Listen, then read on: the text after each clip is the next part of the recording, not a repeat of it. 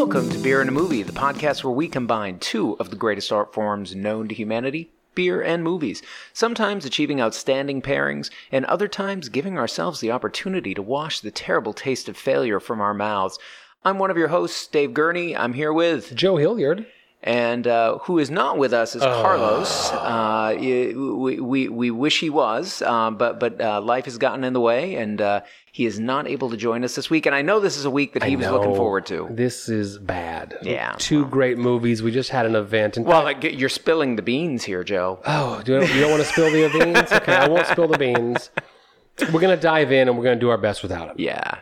So that means we got to get a beer in our glass. Yes. So even if Carlos isn't here, we can't leave the beer out. Yeah. My in-laws recently drove to Indiana from Texas to pick up a brand new trailer. Ooh. So they drove back through Nashville, Tennessee, and while there, I got a text. Hey, Joe, do you want to try some beer from Nashville, Tennessee? I'm like, you know who you're talking to. Come on now.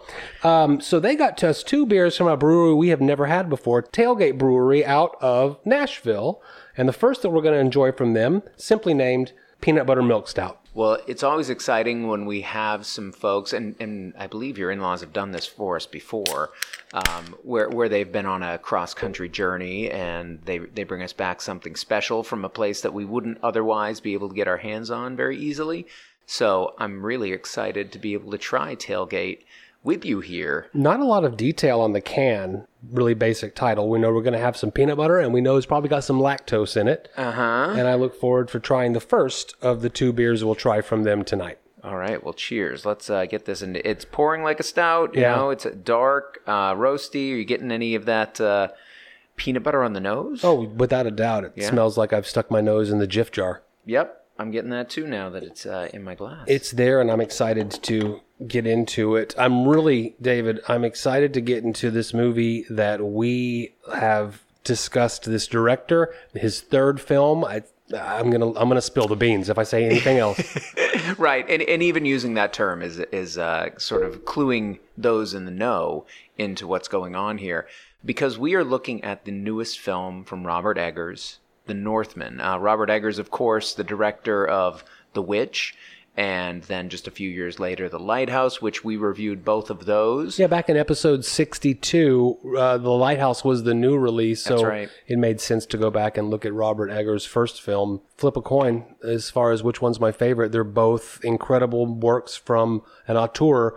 He got me into the theater. Yeah. Forget the trailer, forget all of it. Robert Eggers' name on a new movie, I'm there. Yeah, he's definitely one of those filmmakers who, the second he arrived on the scene, I think with The Witch, even though it took me a few years to get around to it, I think if you listen back to episode 62, I think I'm honest. I hope so. I didn't re-listen to the episode just recently, but I think I would have said I had not seen The Witch until we got around to watching The Lighthouse, and it was only because of that. That said, people had been telling me that, oh, you need to see The Witch.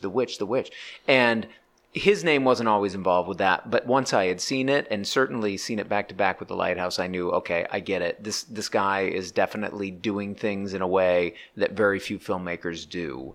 I've talked about it so many times. I love an auteur director, and he fits the bill. Yes, he does.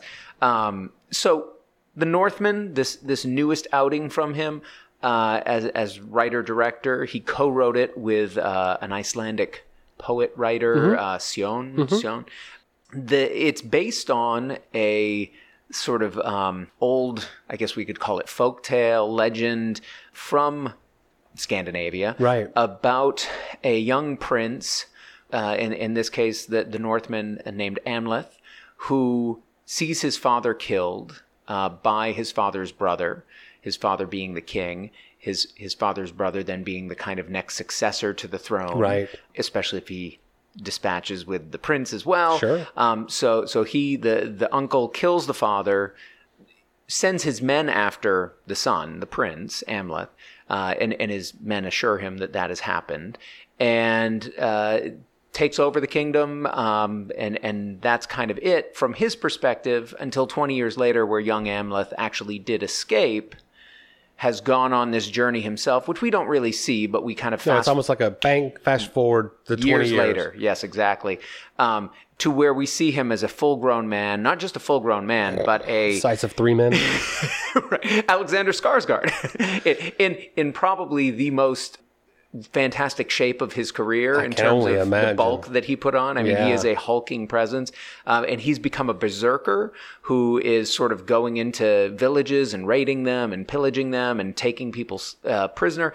And on a particular pillage, he ends up meeting a mystic who sort of reminds him... Bjork. Yes, played by Bjork, who reminds him that, he had this goal to avenge his father. Yeah, you see it beautifully in the trailer. The boy watches his father die, played by Ethan Hawke, the father, who I'm going to get back to, watches the village that they, the kingdom, so to speak, be sacked or begin to be sacked, and he knows that he needs to escape in order to live. Right. So he, young boy, alone through a fjord, on a very rocky, menacing looking fjord, alone on a boat, saying this mantra: "I will avenge you, father. I will save you, mother," played by Nicole Kidman. "And I will kill you, uncle." Failure. Right. Yeah.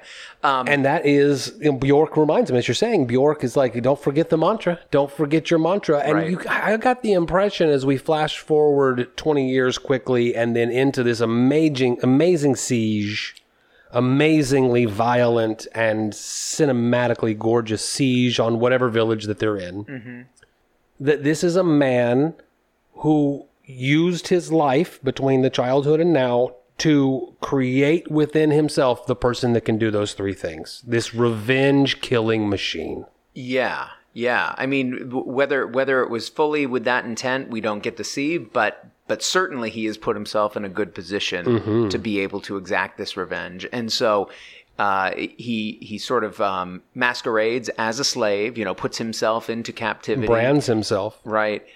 So that he gets taken and I guess knows that they're going to be brought to Iceland because that's where he started out, and wants to be brought back to Iceland so that he can be sold out of slavery or, as a slave, hopefully, I guess, to his uncle. And as it works out, he does.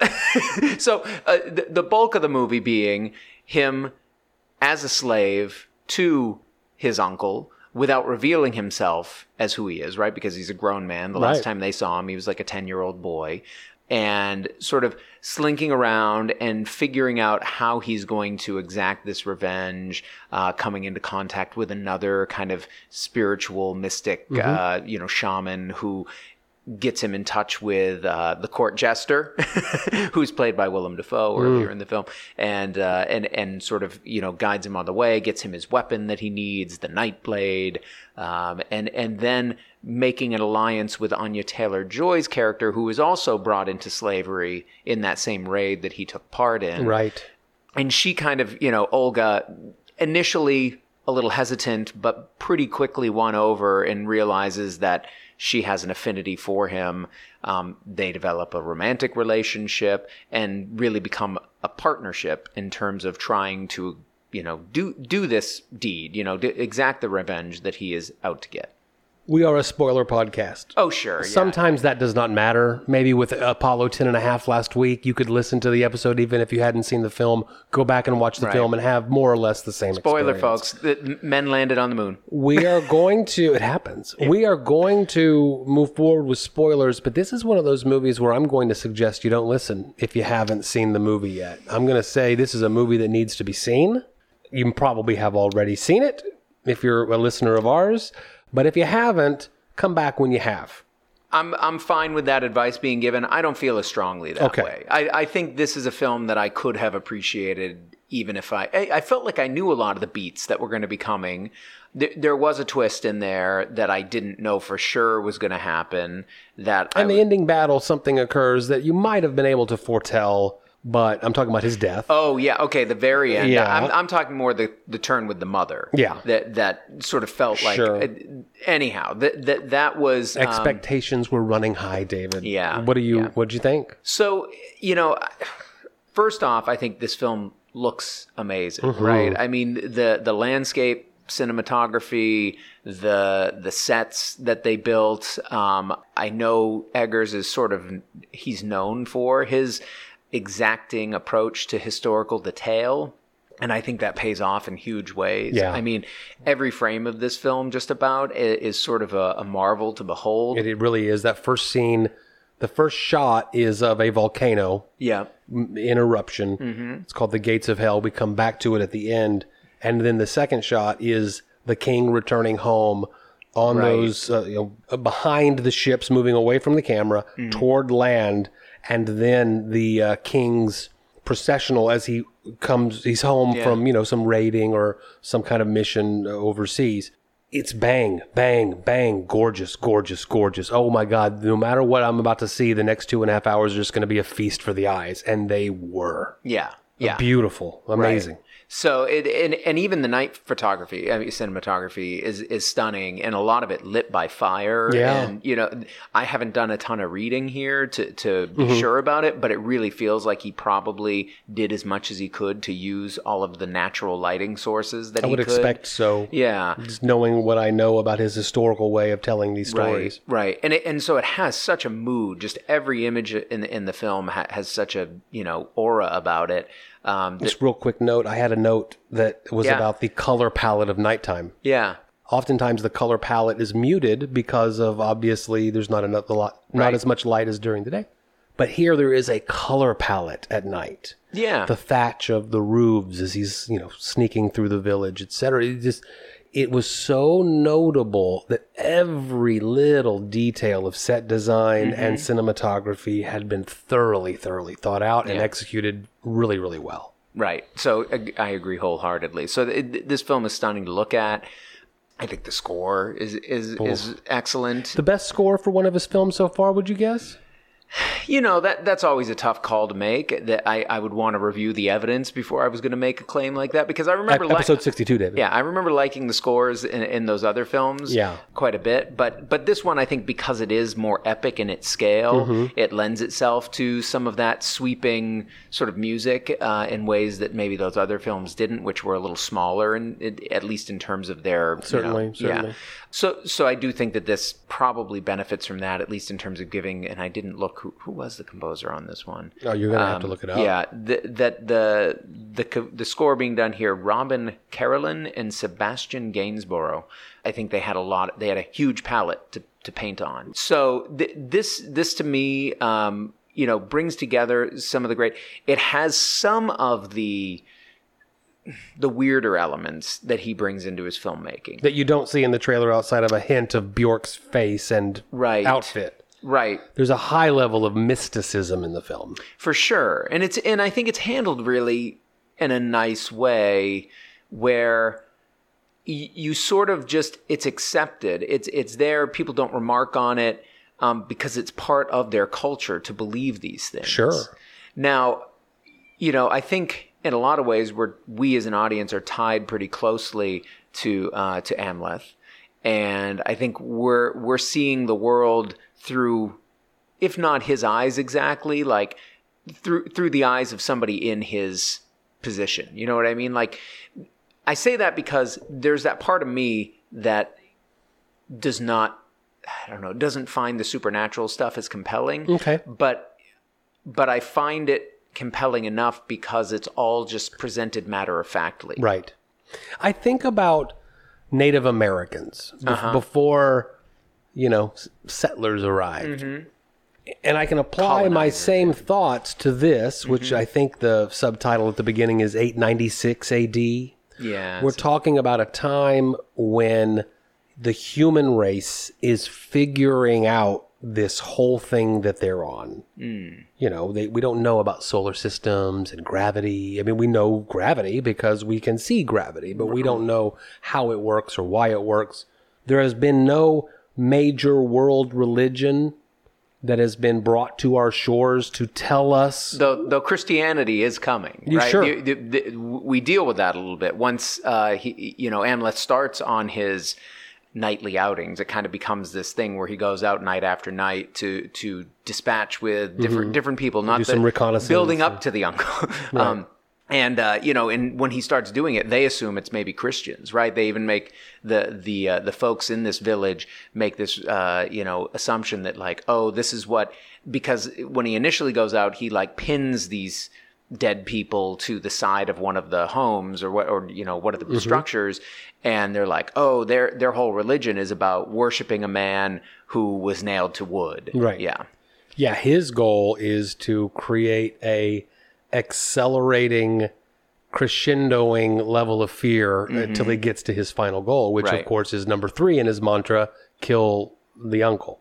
Well, and also because he's, through the contact he's had with the mystics, he has this sort of fated outcome, right? Like he is going to do this thing, but it has to be done in a certain way, right? And it's going to be, a burning lake is how it's described at one point, which fits with the gates of hell and the volcano where things ultimately do. But finishing up that thought real quick, before religion comes, as it has been, packaged and created for natives, they're creating their own understanding of what the world is. And what they have created has a higher level of what we would call today mysticism.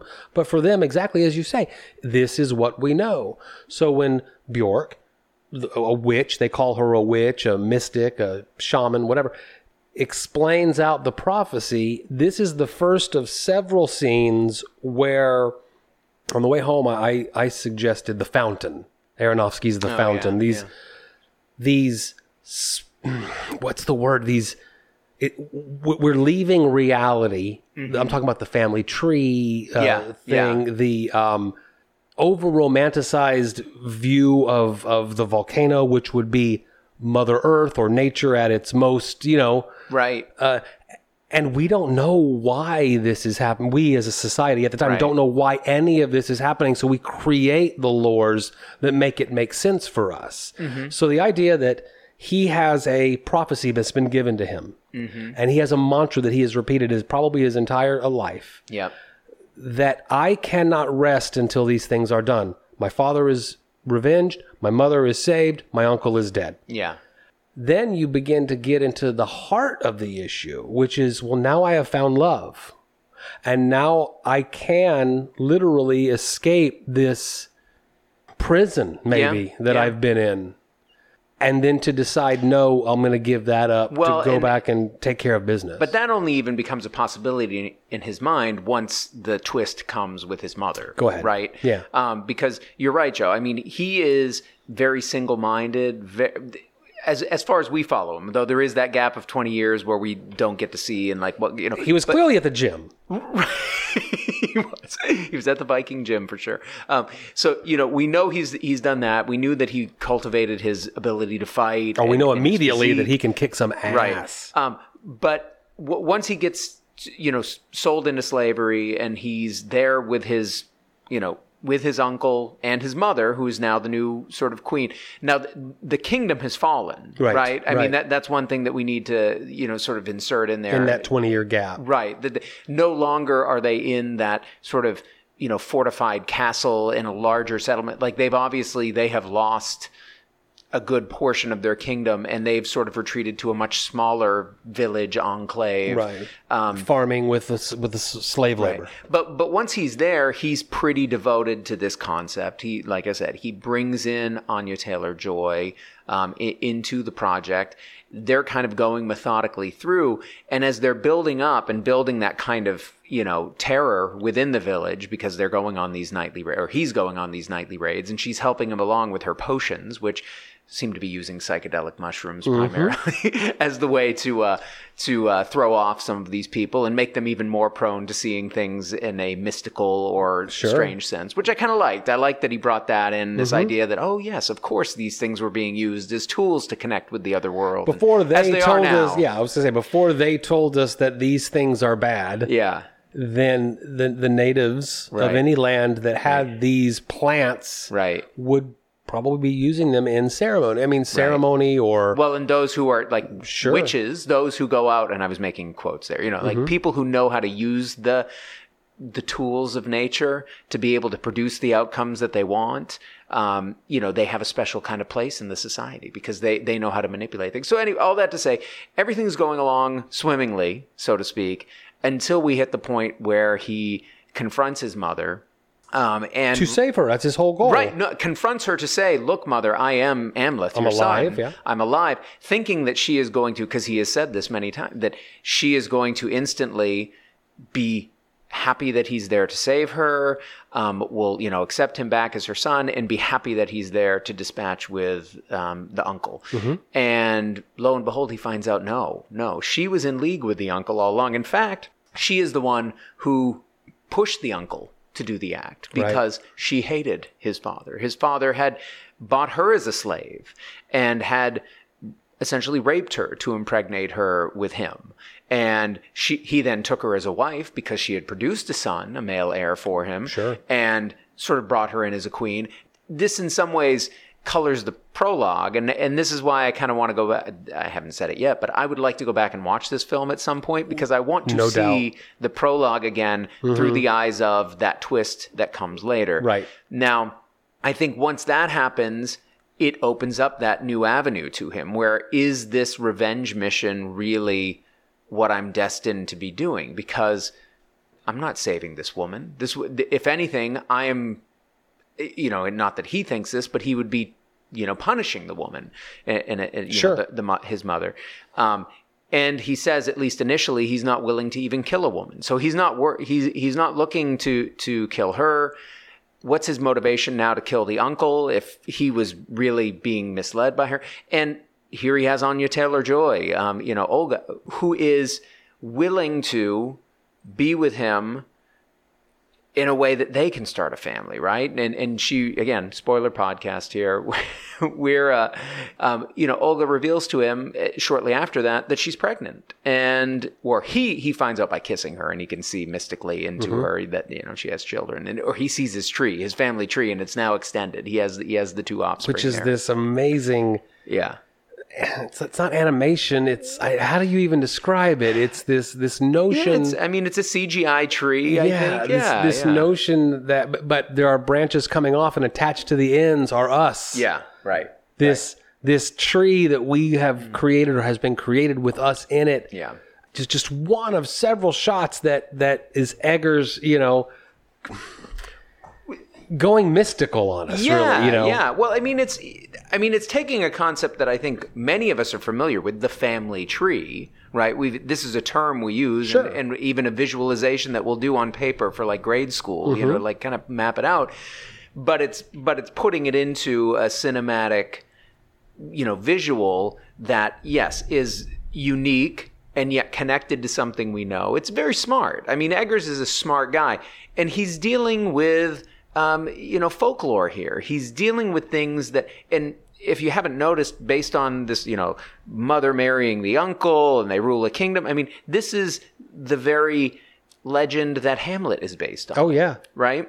So, these are familiar kind of story tropes. With a little Macbeth thrown in there, too. Macbeth thrown in, yeah, true. These are familiar kinds of like story tropes that are out there and concepts that, yes, he does things to present them in ways that you've probably not seen before, or at least not seen in this way. And it feels very fresh and new, but when you really think about it, it's like he invented very little here. He's more just very methodical about how he puts it together and delivering something that is, I think, to the next level, when it comes to this. I think there's a level there, though, that I really admire, which is my destiny is to do this thing. Yeah. These three things. Right. Kill the mother. Save the mother. That's what happened. Initially save the mother. Revenge the father, save the mother, kill the uncle. Yeah.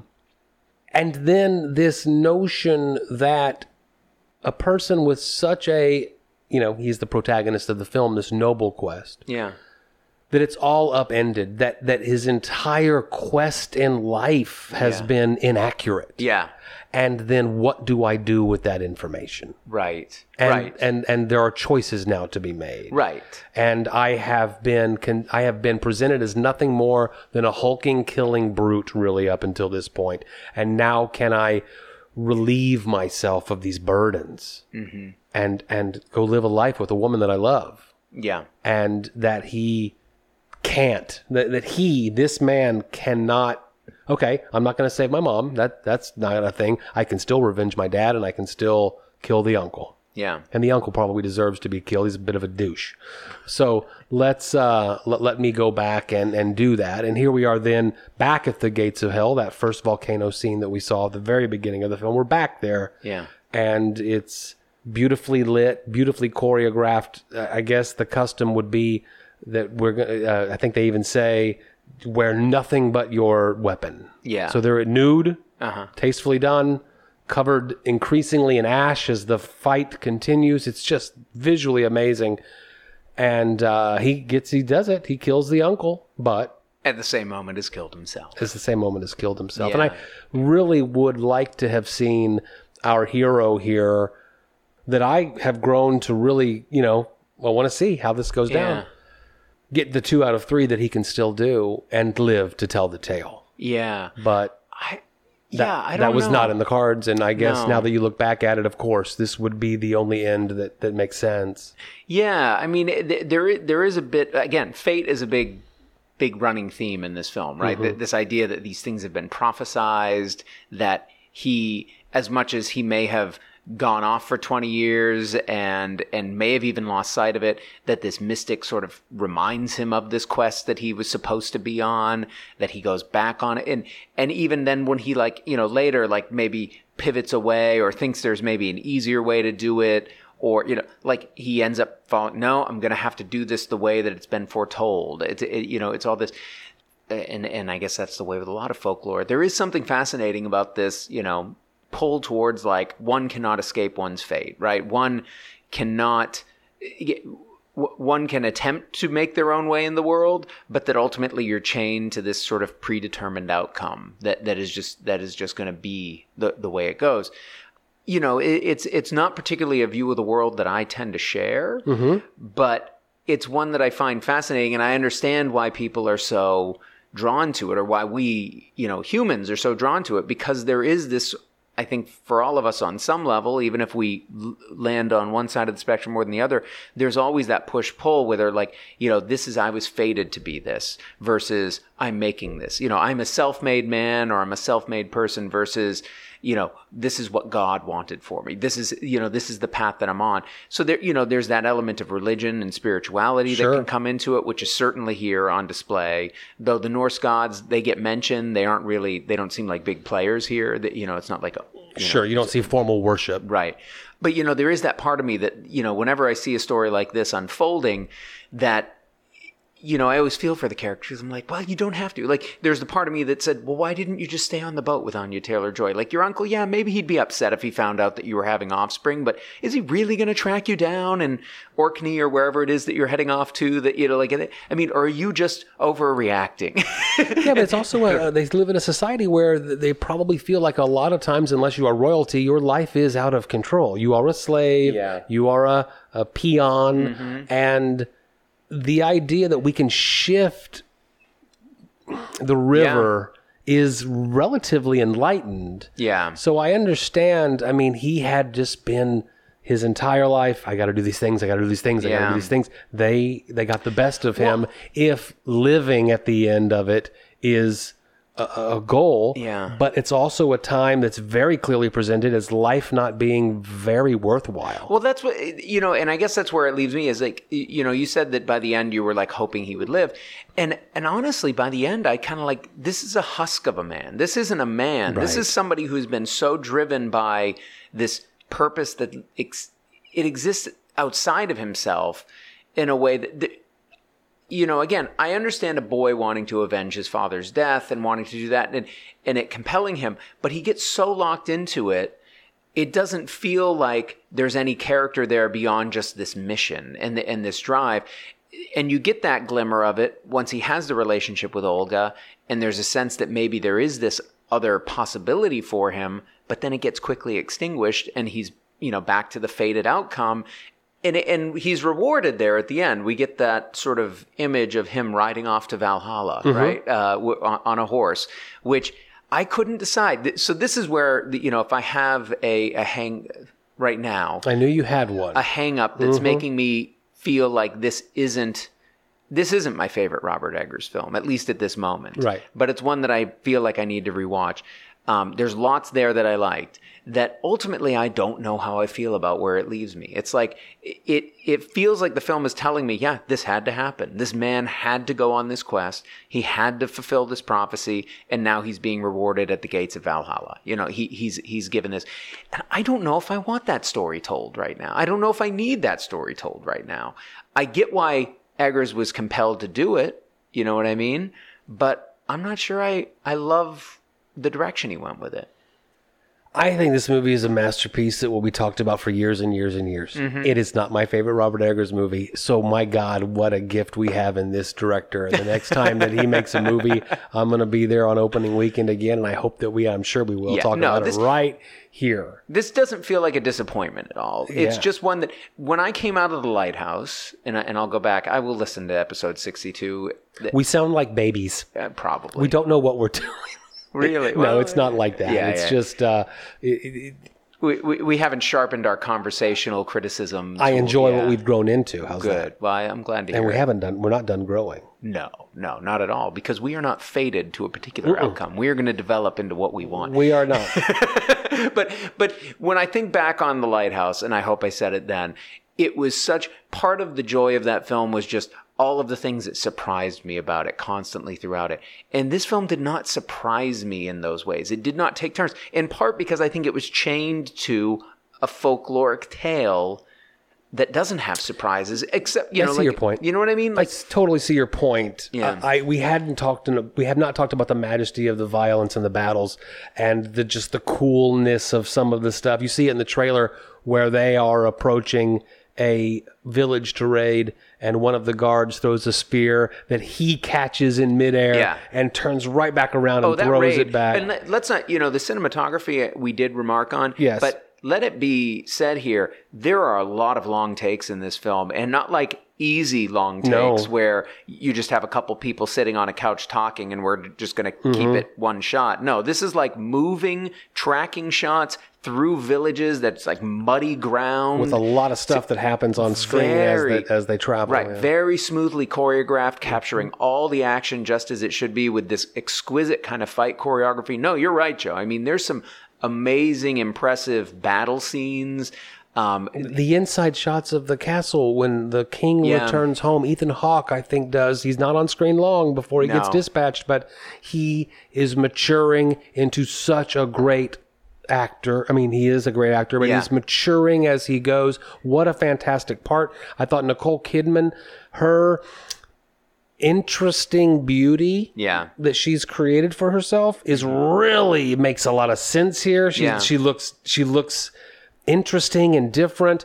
Anya Taylor-Joy, of course, delivers that last scene with her on the boat as she's anguished about this man that is leaving, but knows also that she's got offspring to royalty in her, and she's a sorceress. So that's insane. The uncle, who's the name I don't know off the top of my head. Claes Bang. He is amazing. Willem Dafoe's on screen for all of a minute and a half, maybe. But it's a great segment of the film. I mean, that may be my favorite scene right there when Ethan Hawke and the younger actor playing the child version of Amleth go into this ritual like dungeon and are acting as dogs, and he's teaching his son. That was sort of top tier Eggers to me. Sure. Like that scene right there, I'm like, okay, this is which did set me up a little bit where I'm like, I never quite got back to I understand what you mean. He never got quite as weird. Like I wanted the head scene later where Willem Dafoe, Hymir, I think is the character's name,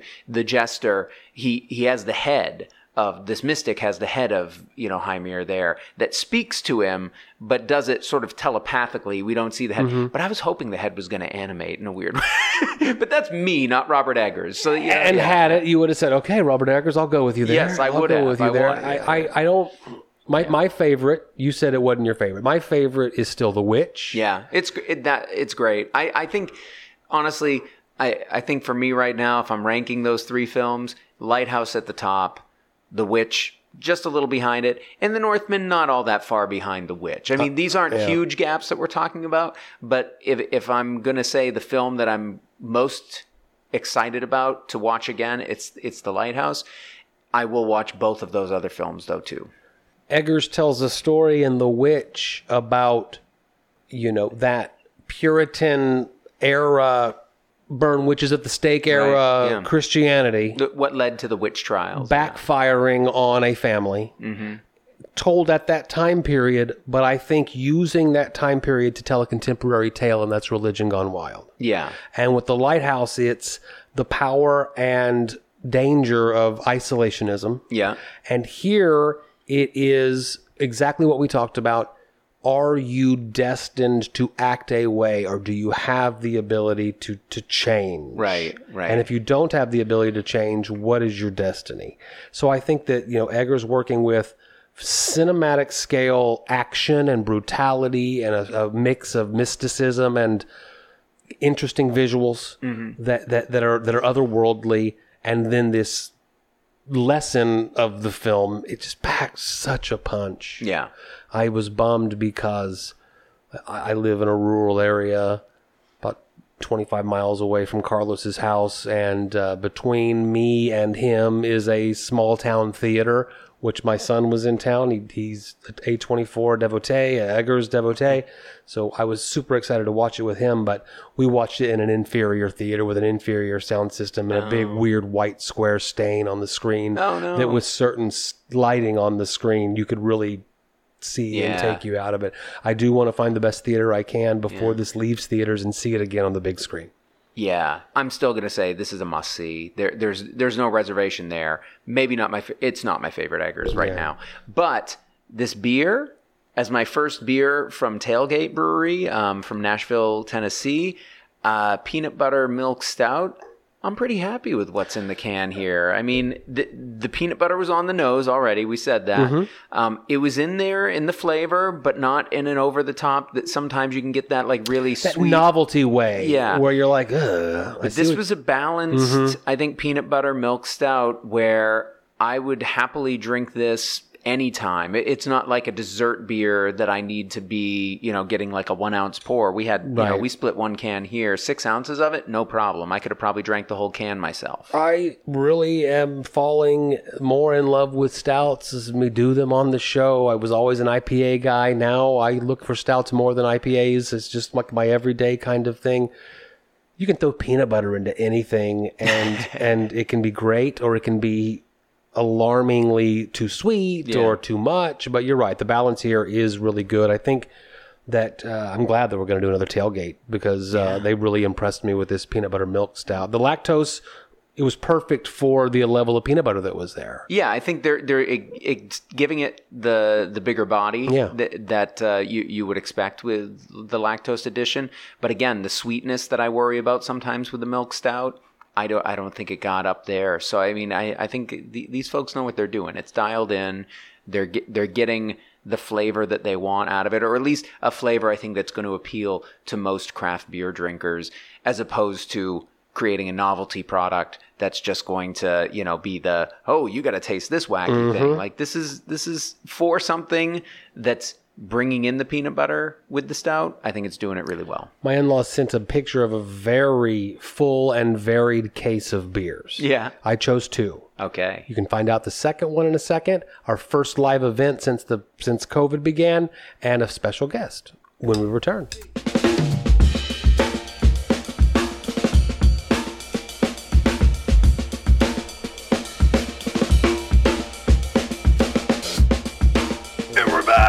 I was going to say who's going to do it. All right.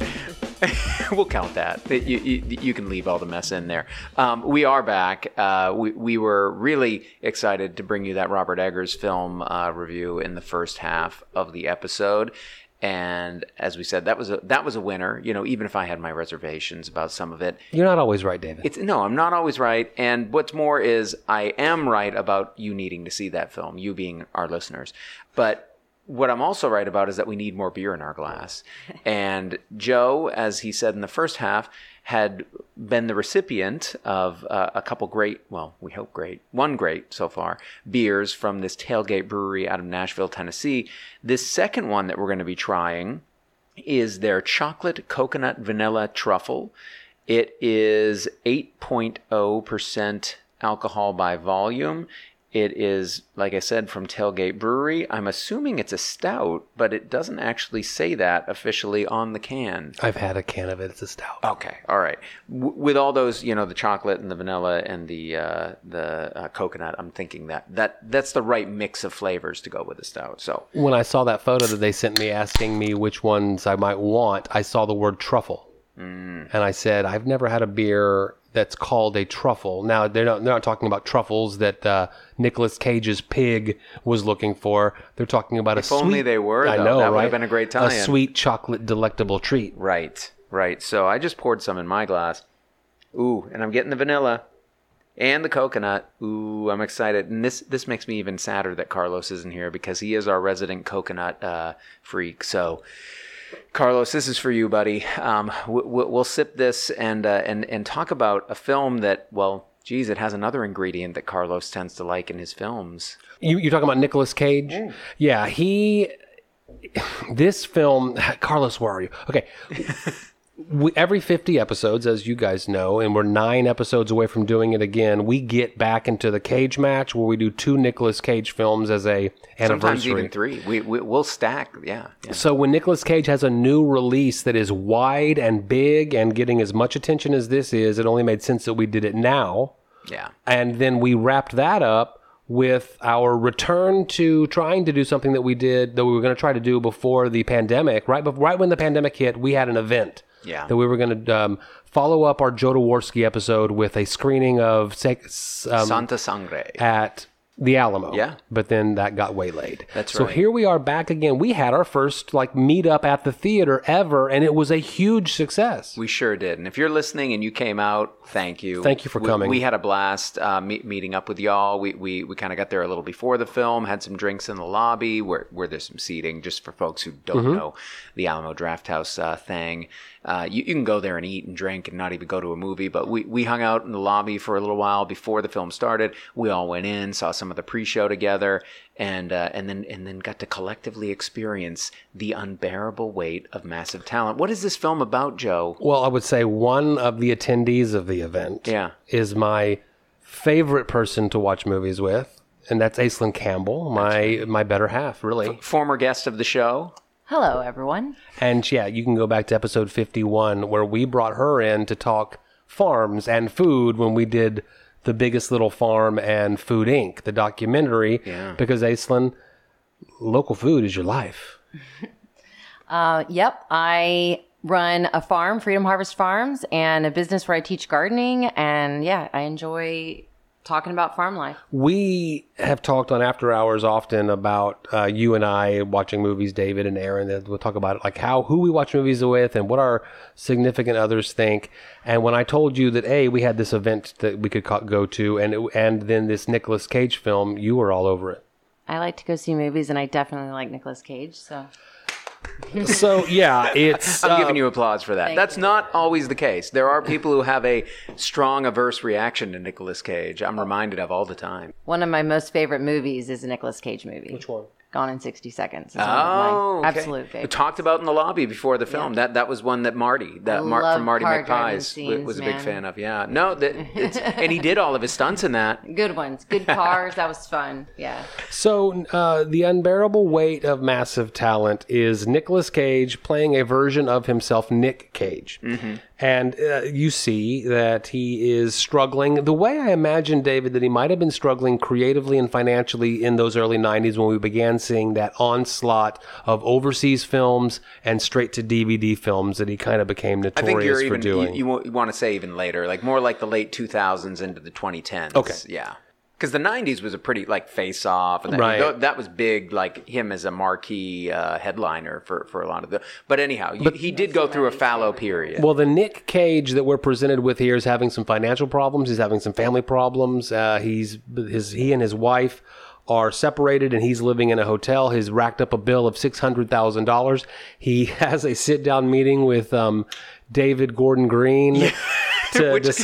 I recognized him immediately. And I nudged Aaron. Aaron went to the movie with us, and I nudged her. I'm like, you know who that is? No, she didn't know him by sight, but David Gordon Green. Right. And David Gordon Green passes on Nick Cage being the star of his new film, and he needs this cash. So it's fortuitous that his agent, played by Neil Patrick Harris, presents him with $1 million personal appearance gig, basically. Mm-hmm. If you go to this guy's birthday party and make an appearance and be Nick Cage for this guy, he's going to pay you $1 million. He's kind of over the barrel, and he decides to go do it. Then he's intercepted by 2 CIA agents played by Ike Barinholtz and Tiffany Haddish. I will come back to her. Mm-hmm. And they say, you are in the home of a huge, drug runner? Arms dealer. Yep. And while you're there, we're going to need you to infiltrate and get some data off the computer, that kind of thing. But what happens is he begins to form a really real friendship with this guy, played by Pedro Pascal. Right, Javi. And then he's torn between everything. Oh, his family is taken hostage and brought in, and there's other twists and turns that I'm sure we'll get into. But Nick Cage as the star of this film, doing a version of Nick Cage with even another version of Nick Cage showing up. Nicky Cage. This was a perfect movie for us to do with a crowd like this, because I can't imagine anybody walked away at least not having a good time. Oh, yeah. I mean, this film is a blast, right? I certainly laughed a lot. Yeah. Like, I think I laughed uncontrollably a lot, actually. Yeah. I had some fits. There were definitely some moments where I couldn't contain myself. And I even felt a little bit bad, although we'll get into movie theater etiquette maybe later. Maybe we can do it after hours. Sure, beer in a movie. Patreon.com. Yeah, what is it? Carlos, where are you? Patreon.com/beer in a movie. $5 a month gets you a bonus episode every week. Right. But I loved hearing the laughter break out at various... It wasn't just me. That's especially what I like, is when it's not just you get me. the loudest badge, but no, it wasn't just you. Good. Yeah. No, we were all laughing the whole time. And interestingly enough, it was like a continued laugh. There was laughter throughout almost the entire movie. Yeah. Because not everyone laughed at the same jokes. Right. But it was laughter throughout the whole movie. And there were a lot of layers to the movie. I thought it was great. You're right. I think that term is a good one to apply here, layers, because... obviously, right from the get-go, you have this concept of an actor playing a version of himself. And so there's always that kind of like, there's that both connection to the character, but then this kind of distance, because they're obviously, I mean, this isn't his real wife. He doesn't have just a single daughter, as far as I know. So they're playing a little bit fast and loose with some of the stuff. He's seeing a bit of a career renaissance right now, even before this film with Pig and other things. So... like I said, they've conflated a bit of the experience that he has had in Hollywood to create the now that we're seeing. Right. So you already have that kind of like tension between those things. And then, I don't know, at least me going in, I have that kind of like, okay, how much are they going to be able to poke fun at him versus using, just creating him as this like sort of ultra suave movie hero kind of character. And they didn't go that route. No. It's very self-deprecating humor repeatedly throughout the film. There were all these great moments where, I mean, they're pointing out the ridiculousness of some of his acting approach, right? Some of his actual roles, they're dissecting at times. This younger version of himself, Nicky Cage, that shows up in these kind of fantasy sequences. Where like a conscience or a like almost like the devil on his shoulder, That's right. guess. In my world, we would call that like your inner teenager. There you go. Yeah. The one that's talking back to you. And usually, interestingly enough, they are that character for you. They're your like your fighter. They're your warrior. They're your. A lot of times, what people will say that one is your actual ego, your teenager one, your warrior. Yeah, before you're like sort of worn down by your super ego. Yeah. And that character is credited, like the role is Nicky Coppola. Yeah. Like, in other words, it's really supposed to be that younger him. Before he'd even taken on the Nick Cage. Sure. Yeah. In fact, we all know that Nicolas Cage has got some very, you can spot them. His teeth. You can, in Raising Arizona and earlier films, he's had his teeth redone as an older man. Yeah. But Nicky had his young teeth. Right. And my God, the vanity to get your teeth redone as a movie star, and is this going to fuck me up, and is this going to like change my thing? That he agreed to like show even those aspects of him, and that Nicky Cage being that over the top character that we see in like taking on the stuff that when we talked about Vampire's Kiss and that over the top Cage, I'm Nicolas fucking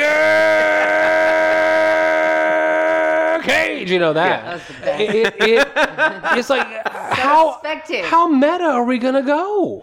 Yeah, no, it was beautiful actually to see how that played out, because it comes in early and then it gets peppered throughout the film. We have it come back. I love that as well. He's wearing a Wild at Heart t-shirt too, so that's kind of I love that reference. The movie is filled with references of his older films, from the ones that you expect to the ones that you don't expect. I mean, they spend a lot of time on Mandy. Croods 2 gets a lot. They spend a lot of time on films that aren't the ones we know him for. They really went deep in doing that aspect of it. I actually want to see. I know there's going to be somebody talking about it somewhere where we see someone that's gone through and picked out all of the different things and named them. Yeah. Because I was watching things and I was like, that's a scene from, and I'm not good enough to like call things by a movie, but I'm like, I've seen that scene. Yeah. I've seen that scene. Yeah. I've heard those lines, you know. I'd love to know that. I even think there were soundtrack and score beats from old films. I think you're right, because I said this after the film when we were talking briefly in the lobby, that the only thing that stood out to me a couple times in the film were the score choices, because there would be such changes from scene to scene. But I do think it was probably rooted to trying to, recreate bits of the score from actual films of his at various times. I think you're right, Aislinn. Mm-hmm. Once this film becomes available for streaming or, home viewing or whatever, I feel like, and I'm sure it's already happening anyway with people who are obsessive fans who, God love them and I'll be benefiting from their work, who are going to go minute by minute and point out all each of the eggs. Exactly. All the Easter eggs, whether they be audio, visual, whatever, that are there, because this was so. We got to give credit here. Tom Gormican is the director, who I don't know. I don't think he's really had anything before this that was at least a major film that I know. Who wrote and directed this? This guy's got to be a Nick Cage super fan, right? Oh, you have to imagine. And he co-wrote it with Kevin Etten. Anyway, they have gone to painstaking lengths here to get all of these wonderful moments. It's just so much fun. And that said, you could make a film that was just all this sort of self-referential meta Nick Cage stuff and have it be fun and good, and like we wouldn't feel cheated at the box office to do it. But they also put in a fairly, it's not like it's sort of like... It's not groundbreaking. It's not groundbreaking or innovative in that way, but it's a fairly serviceable kind of thriller film that gets mapped onto it, right? Now, that is somewhat pedestrian, the fact that, he's hooked up with this guy who's an arms dealer, supposedly, and so the CIA wants him to infiltrate, so he's acting kind of as a covert agent for them. Obviously, the puffery of him having played those kind of characters before and now kind of like, well, I can really do this, and like my acting skills actually equip me to this, and seeing that, yes, sometimes that works, sometimes it fails. there is that scene where he's in there and he's like on the floor and he's like flopping around and trying to move, and then they have him go out the window, and Tiffany Haddish was hilarious. You're right. She goes. Sorry, that was great. He's been drugged, or he accidentally took. They give him this like powder that he supposedly could just apply topically to somebody in their skin, and it would put them out. And he ends up rubbing one of his fingers over his eyebrow, right? So it gets a little dusting of it, enough to like put him a little bit out. Yeah, and he's got an earpiece in, and the agents are saying, "Nicholas, Nick," and then she finally goes, "Action!" and he pops right to. That was great.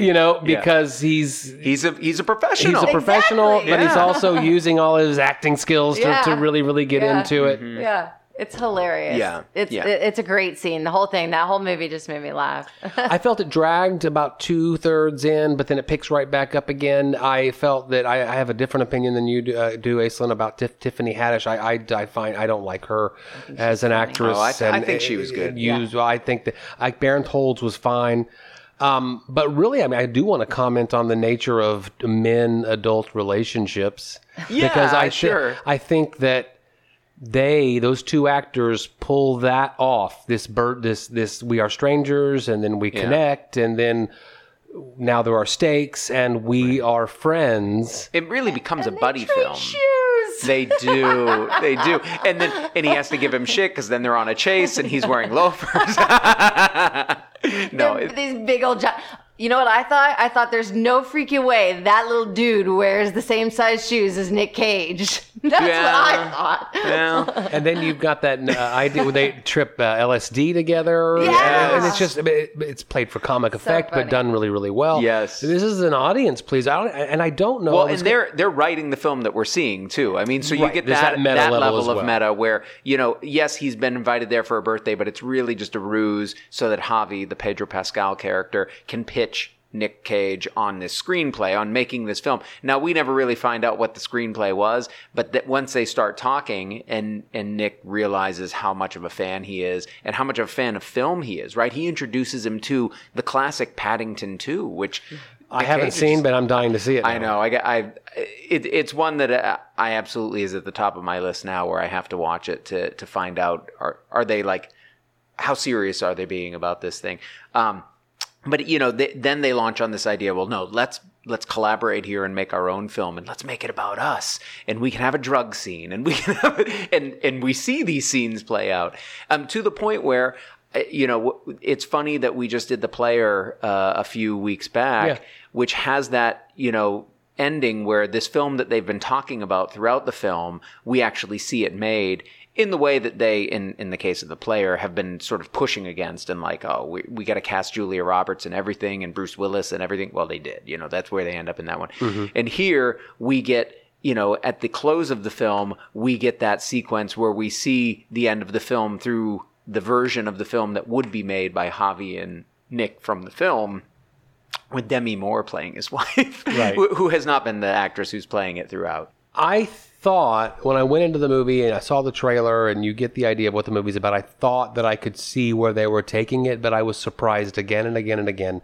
by how inventive, how deeply meta about Nick Cage's career, not just his career, his spending tabloid things, that's addressed, the idea that this is literally the world's biggest Nicolas Cage fan that he's going to meet, who has the resources to buy a spare face from Face Off.